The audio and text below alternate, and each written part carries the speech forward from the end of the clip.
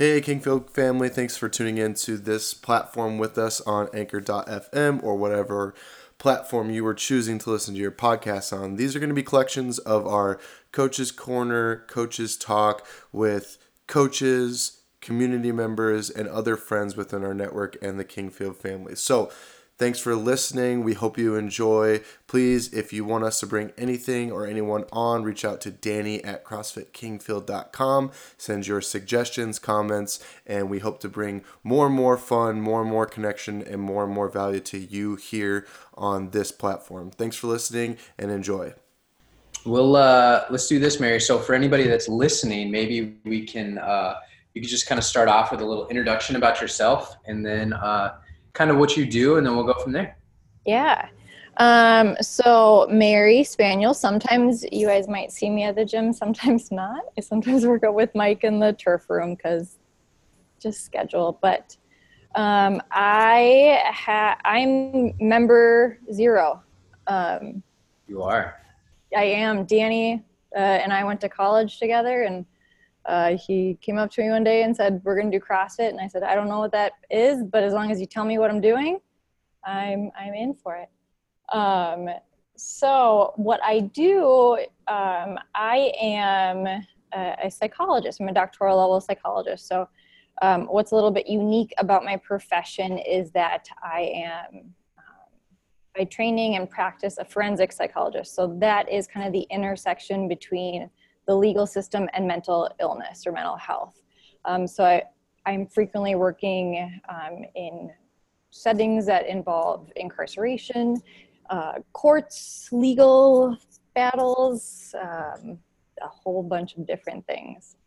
So that's kind of my job in a nutshell. So I guess like the first question that comes to mind when you hear that, like, oh, I'm a forensic psychologist, is like, what inspired that kind of like field of study? Did you always set out to be a forensic psychologist, or was this something that kind of came to you? Mm-hmm. Absolutely not. When I went to school, so after I graduated college, I didn't want to go get a real job because I didn't quite know what I wanted to do, but I know I wanted to work with people.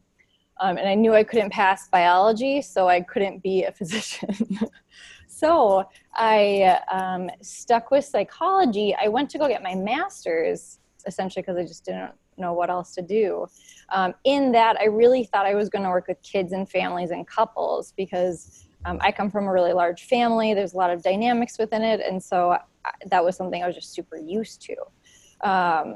But when I was in my master's, I was working as a first grade para, and I realized that it's so hard to send the kids back to such a chaotic environment.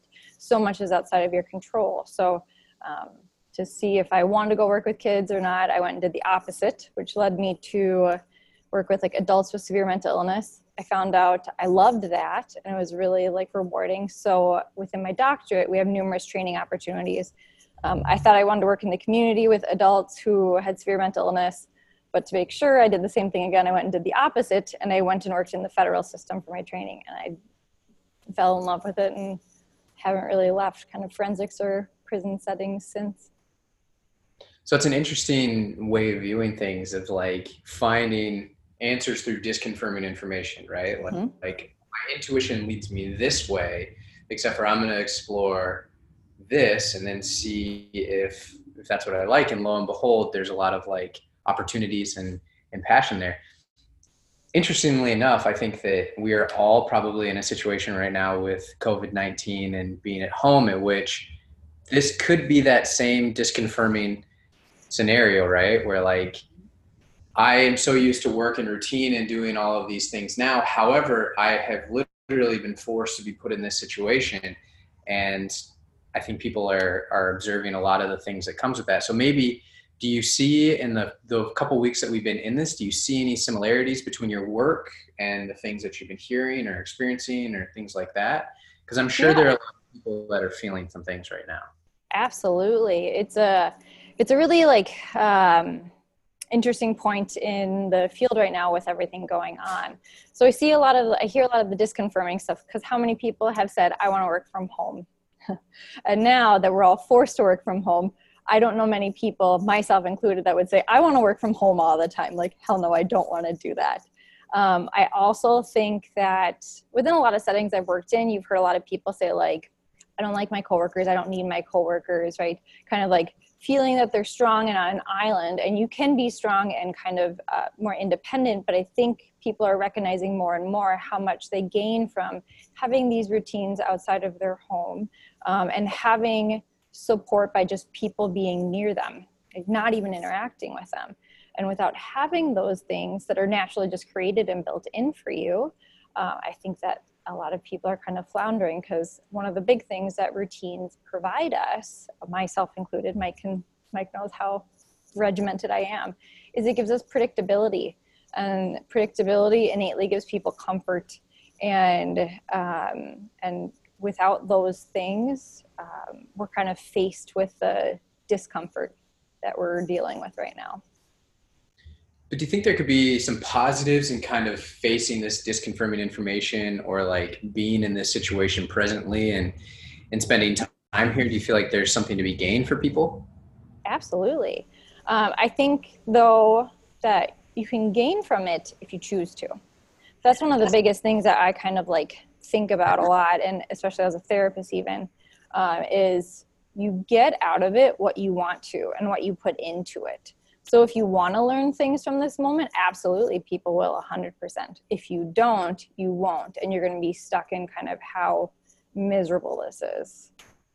So I think some of the positives, hopefully people can recognize and start gaining from this, is, again, just a higher self-awareness of where we devote our attention, or are the things that are built into our regular routine that we need, or that we just had in there that we don't need. So do you think currently, like, so isolation is a weird thing, right? I mean, like you're dealing with a community of people that this is their reality for a vast majority of the number of hours throughout the day. Are there is there a playbook to that? Like, you're a member of society, and now you're going to be going in, spending a lot of time by yourself, and your freedoms are restricted. Here's how you survive or you thrive. Yeah. Is there anything that, I guess, what is that kind of process like from the psychology perspective that, you look for when you share what you can, obviously, but is there things that people could glean from that experience, or what happens there, and then maybe apply those to their everyday lives? Yeah. So when I think of isolation, I even explain it to my clients this way, there's isolation, which is negative and causes the issues in your life, right? Something's wrong and I'm going to go spend time alone and it's going to make things worse. Or there's taking time for yourself and being alone, which looks exactly the same, yet hopefully you'll gain from it, or you'll have some positive experience out of it, right? We all need time alone. So hopefully what people are seeing is kind of where their threshold is at. I think the other thing hopefully people are learning from this is that introversion and extroversion, we all have very different personality styles and relating with people. But the genuine definition of those things is introversion is you gain energy by being alone. Extroversion is you gain energy by being around people. So I imagine that some of the introverts might be experiencing not as much distress or discomfort as some of the extroverts are. But that's why, hi Travis, some of these platforms are so helpful for people because it gives the extroverts a chance to engage and relate with people. Yet we're all people and we're all humans. Humans heal and connect and feel good and better through connection. Right, so we all, introvert, extrovert, still need people. But when it comes to the playbook of spending more time alone or in isolation or what it might be, I was trying to think about kind of all the time I spent in prison before this morning and what worked for guys and what didn't work for guys. And I think one of the amazing things about what at least my clients did in prison was they found so much enjoyment in simple things. You're not finding your enjoyment or mindlessly scrolling through social media, right? you're actually finding enjoyment in connecting with people in a genuine way where you have to interact with them. You're giving forth so much effort to show someone else that you want to connect, right? You write a letter. How many people have written a handwritten letter and sent it out to someone? It's such a simple thing, but it's such a thing of the past that we don't do it anymore. They read a book. Like, those guys read more than I ever do, but they sat down with a paper book. There's something I think really cool about having the texture and the feeling of a book in your hands.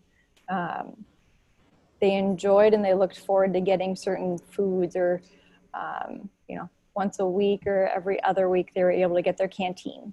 Right? So having something to look forward to and having to wait for it. Again, these are all the things that kind of our society has minimized within our lives, which is good, right? It's good that we can have access to things that we like and want and people at all times, but also it takes away those things that almost build up a lot of the positive feelings within our lives and help us acknowledge when we're having those positive connections or feelings with other people.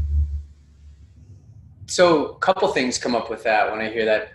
My first question to you is, like, from a human psyche perspective, is it human nature to feel enjoyment in like completion? Is that kind of like a reward thing? Like, I completed a book. Mm-hmm.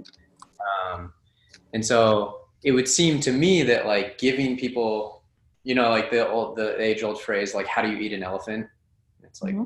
one bite at a time, if it's like, you can have this mindset of like, I just want to get to this moment and then I just want to complete this, and then get to this moment and then just complete this. And then lo and behold, over time you have completed something, or you've been able to withstand. So I think what I've been trying to help people and phrase things to them is that, like, uncertainty makes no one feel great, because a lot of times we're like grasping at straws for things we can control. Mm-hmm.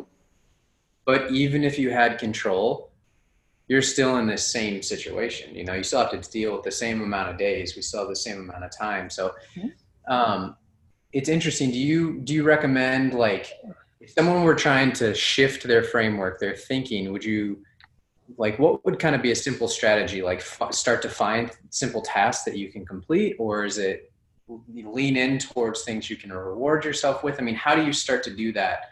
And if you've never done that before, right? If you were somebody that just kind of like lived in chaos, but now you're trying to find some sort of normalcy, how would you recommend someone start to develop a routine? Yeah. So essentially, we're being almost forced to be mindful, right? We can't fill our lives with all these running through tasks and running through different place to place, right? And being mindful can be uncomfortable. I think one of the best, like, I'll kind of walk you through an activity I've given to my clients numerous times. And I think it kind of explains what you're asking really well. Right? So everyone else listening, you can participate too. So I want everyone to take 10 seconds and look around your room, wherever you are. I want you to count all of the red things in the room. So I'll start now and I'll tell you when to stop.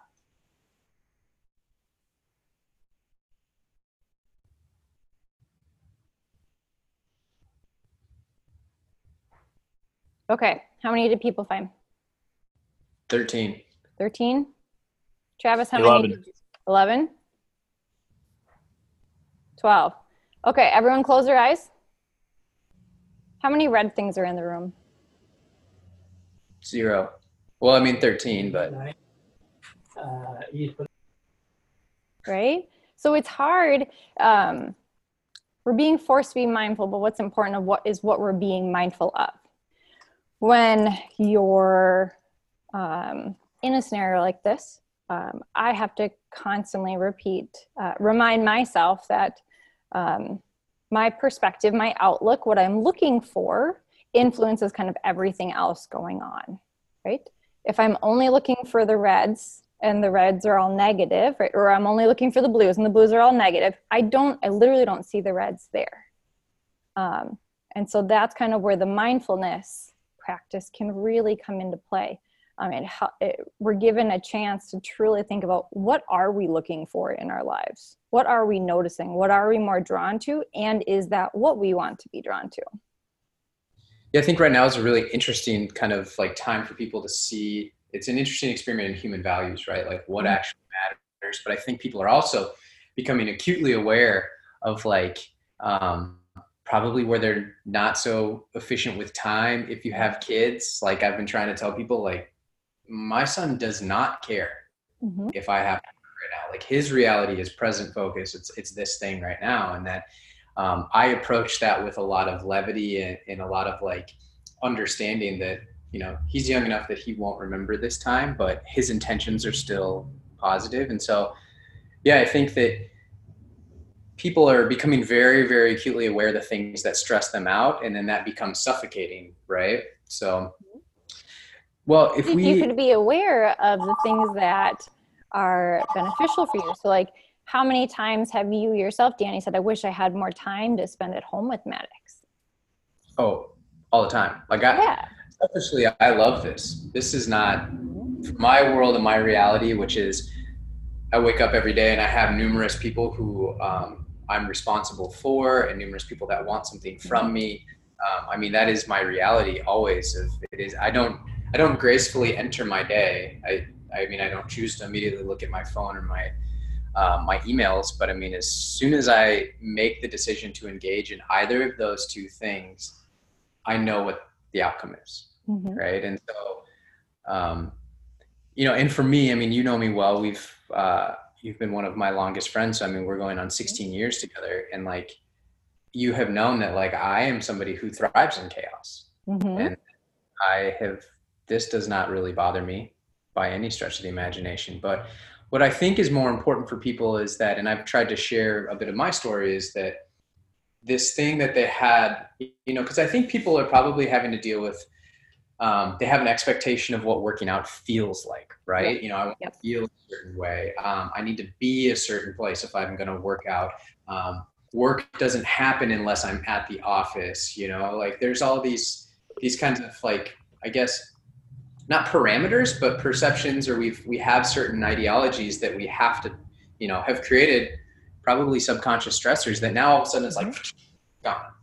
Yeah, it's all these expectations we set up for ourselves that we don't necessarily need or aren't based in like necessity. Sorry, I cut you off. But yeah. No, that's great. That's very eloquently put, more so than I can put. So do you feel like for people, if they are struggling with this idea of not being able to live up to their expectations, do you have a practice or an exercise, or what do you recommend they try to start to tell themselves so that they don't have to live in the cycle of incompletion or not living up to what I want to do? Because I think that's where people are right now. Yeah, absolutely. So I think one of the best ways to understand this is regardless of the age of my clients that I worked with in prison, we showed them the movie Inside Out. And I bring that up because one of the best things that people can do if they're feeling really stuck in this cycle of just not getting things done or being really inefficient or being distressed or uncomfortable is don't pretend like it's not. The only way for you to break any sort of cycle like that is to truly acknowledge what's involved in it. Because if we try to make changes off of something that isn't reality, nothing is going to change. So if you're feeling isolated, tell someone you feel that way. If you pretend like it's not a big deal, no one's going to come towards you to help out. If you're telling people you're, doing bad, everyone wants to support other people, right? That's why we have such amazing community. But I think the best thing for people to do to start breaking the cycle is just truly acknowledging how they are feeling. Because if you understand how you're feeling, feelings don't have to be scary. Feelings, like in the movie, they give you information. They're just, it's more information to take in about things going well, things that could be changed, just what's going on. So this is our current reality, whether people choose to graciously or realistically acknowledge that. But we can't overlook the fact that once this is all done, there'll be a whole new host of things that come up for people.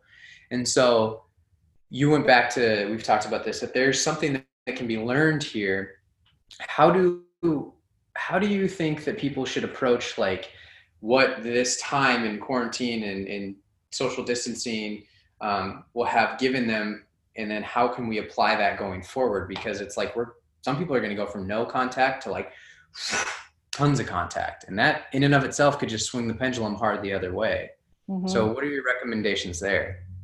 Again, it's like fairly similar. It's pay attention to all the sources of information you're getting in, right? Don't necessarily just completely dive into your old routine, because maybe that wasn't working for you.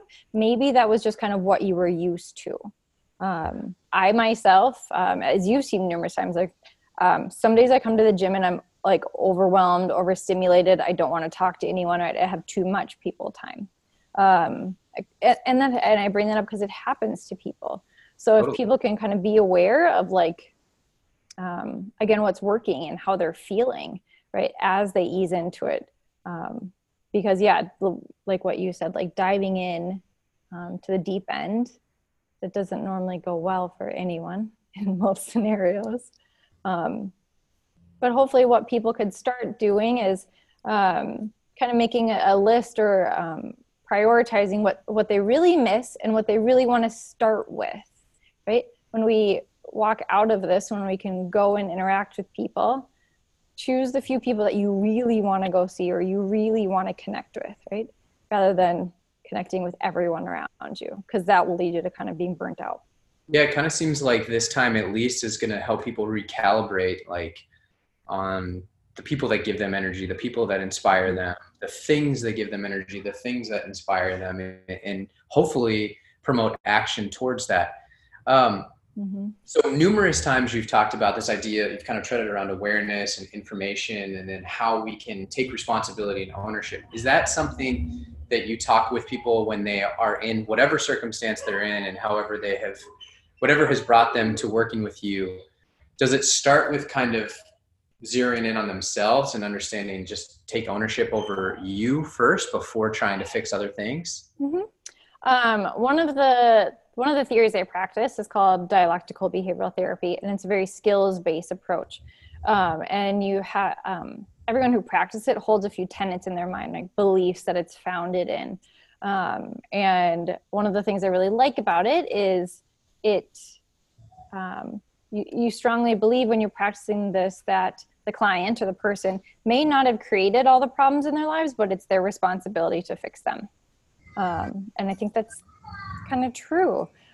We can't control everything going on in our life. We can't control everything. But there's always something within every scenario that we can control. Maybe it's just how I look at things. Maybe it's how I react to things or don't react. Hey, bud. So I think there's, an understanding things that are in your control and out of your control. When you start to identify those things, how do you then, like, people might not necessarily be super thrilled with like what's on the paper, right? So like I'm process, I'm getting some like clear expectations of who and what I am, but I don't really like that, and that could be in anything. That could be anything in fitness related, work related, relationship advice. I mean, now what happens if someone has this huge like inventory sheet, now how do we start to kind of make some tactical and responsible changes, I guess, like the behavioral adaptations? Yeah. So like, what do you start doing, right? If the thing or the person you're faced with, you don't like, or you don't want to take responsibility for. Again, I think this, like, it's a matter of how you look at it. I think this whole time could be almost viewed as a huge reset for everyone. We can reset with how we want to be, right? And our how we are eventually defines who we are. We can reset with who we want in our lives, because the people around us end up being some of the most influential people in our lives. For sure. We can reset on how we treat others and how we treat ourselves, whether it's just health, prioritizing our health, how we eat, how we look at things. This could truly be like a huge reset for people. And it's important, kind of like what we were saying before, is you start at one point at a time, right? Don't change everything and everything you do and everyone you're around. I think starting with yourself and focusing on prioritizing the things that you recognize that are really important to you now, that's where you start. Yeah, it goes, I mean, it's I think this is really great, and thank you for that, because it can be, you can extrapolate that into the athlete paradigm, right? In which I have a set goal and I want to achieve X. How do I get there? And it's like one training session at a time, and being consistent and being patient, being realistic about kind of how you're feeling on those days. And I think maybe out of all of this, that's what I've been most proud about with Kingfield, is that we've held true to that message, and our training has really always kind of supported this idea of, of really kind of like allowing yourself to receive that feedback that your body's telling you, and respond in a responsible way. So one of the things I wanted to ask you is about stress. And like, I'm sure that when your clients come to you, there's no shortage of stress. Or when people want to talk, like, that is a stressful situation. It's not, oftentimes they're not voluntarily being there, but how do you start to move a conversation toward, do you look at stress in a positive light? How do you start to discuss stress with them and help them understand that first? Yeah. So I kind of use stress in kind of everything. Again, it's based in that more theory, it's information, right? I take a non-judgmental stance. I don't put positive or negative value on it. It's neither good nor bad, right? It is what you're experiencing. Same thing with emotions. They're not good emotions. They're not bad emotions. They're just what you're feeling. I think stress can tell us areas that are going well and areas that we could adjust. I'm assuming a lot of people are, with being kind of forced to be more mindful or more present just in your life, because the bubble has gotten a lot smaller. They're probably noticing a lot more of the stress, how their body feels, right? How their mind and their body are connected and might kind of weigh down on each other. It's kind of this, it just builds. So stress, in the way that I talk about it, is, again, more information. What is this telling me? And what do I need to kind of work on? How receptive are people to that messaging? Like, are they like, oh, that's interesting, great? Or are they just like, push that aside? Both. They're like, that's interesting, but I want to stop feeling that way this way now. Right? Totally. Right. Yeah. And I think it's important. And so from your standpoint, maybe you can speak specifically. I think that the CrossFit paradigm is that 3, 2, 1, go. Times matter, load matters, reps matter. Like, we compete every day. We'll die for points and things like that. Those are like old adages from 2005 CrossFit and on. But have you experienced that is a healthy way to approach the gym, to approach your training? Is that, like, at all costs, I'm going for it? No, because yes, it's a very CrossFit like ish mentality, like the old one, but I also don't think, like, when you're saying it, that's not the Kingfield mentality. Like, I've never finished a workout with Hannah and then screamed in her face, like, I won, right? It doesn't really matter is how was I kind of to myself and to the people around me during that and after. So it's more of the who I am, rather than the what I did, because in life and in when we work out together, like, we don't care about how much you're lifting, right? It doesn't matter how many clients I saw that day. Did my clients benefit from our interactions, and did I do it in a way that I feel okay with? Totally. Well, the reason I ask that is I think that it's important because there is misinformation out there, right? The autonomy of the affiliate model allows certain gyms to embark on certain training regimens or protocols or methodologies or belief systems that really is kind of left up to the person who's in charge of crafting that. And I think that what you've experienced professionally and what over the years coaching and working with breathwork a lot is that physiology doesn't lie, and that you and I respond to things in similar manners. However, probably one of the things that makes us unique as humans is that we have this ability to be creative, but also ignore things and push through. I'm not familiar with any other species that utilizes external stress as a way of seeking adaptation intentionally. The rest of nature is. So I know I want to be respectful of time because I know you got a jet, but I think that going forward, with this whole scenario of kind of people abruptly, having their reality and their home life change within days, really. Mm-hmm. I mean, do you feel like it's going to be, I guess my singular question is this, is that if people are struggling right now, what would you recommend that they could do to maybe start to shift their perspective? Yeah, or how they feel. Yeah, I think the best thing they can do is start focusing on the things that they want to devote their energy to, right? Identify the things that you're grateful for. If there's things that aren't there that you want in your life, right, this is a time to start making those first steps towards it. If you don't like how you feel, acknowledge how you're just feeling in general, rather than just pretending that you don't feel the way you do. Because that's not. Yeah, it doesn't help. It doesn't change anything. I think, again, everything is all about kind of the mindset and how you're viewing things. Are you looking for the reds or are you looking for the blues? So starting with that, and do things on a regular basis that help you feel better. Whenever I'm stressed at work, I look up puppies because I want all of the dogs, but it gives your brain a quick dopamine boost and then you feel a little bit better, right? If you didn't get everything done you wanted to get done in a day, okay. Being stressed about it doesn't change it, right?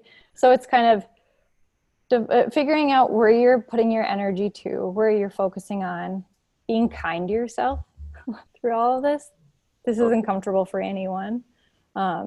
And again, thinking about and looking forward to the things that you can do and you will be able to do when this is eventually over, because this won't last forever.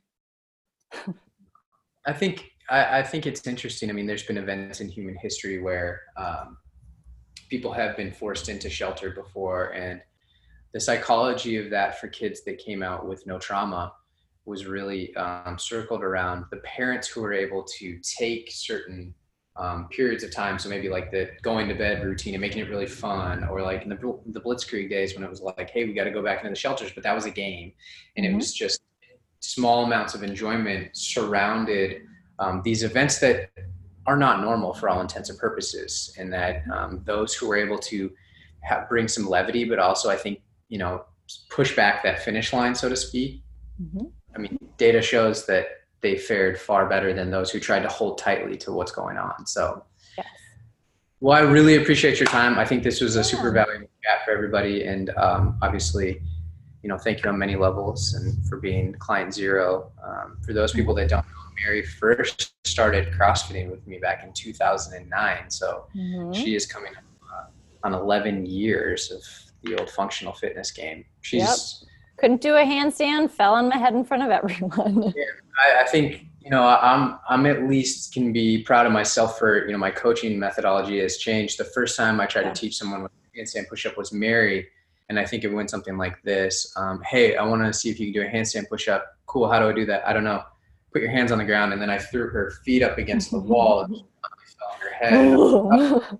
Not a successful strategy. So well, thank you. So yes. I know there are many who will be tuning in and will appreciate it as well. Perfect. Awesome. Good. We'll talk soon. Bye. Bye.